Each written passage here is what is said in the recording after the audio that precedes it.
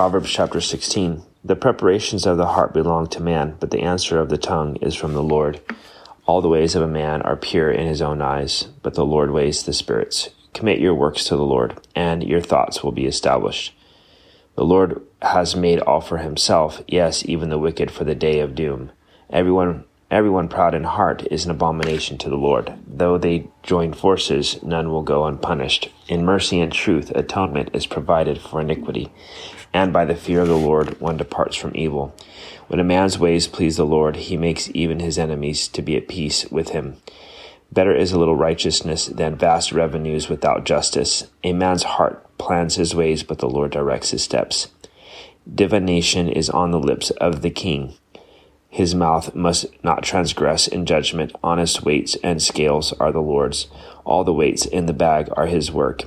It is an abomination for kings to commit wickedness, for a throne is established by righteousness. Righteous lips are the delight of kings, and they love him who speaks what is right. As messengers of death is the king's wrath, but a wise man will appease it. In the light of the king's face is life, and his favor is like a cloud of the latter rain.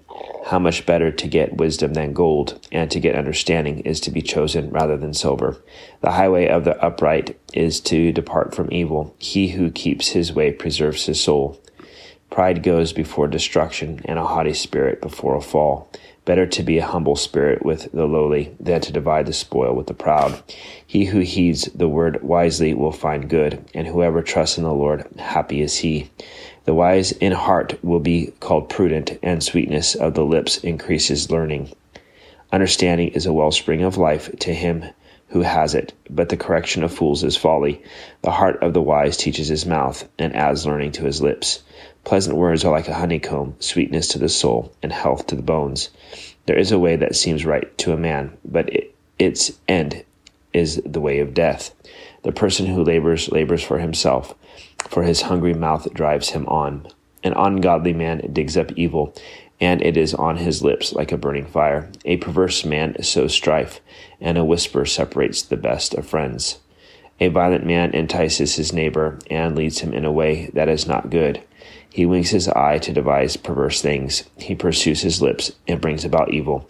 The silver-haired head is a crown of glory. It is found in the way of righteousness. He who is slow to anger is better than the mighty, and he who rules his spirit than he who takes a city. The lot is cast into the lap, but its every decision is from the Lord.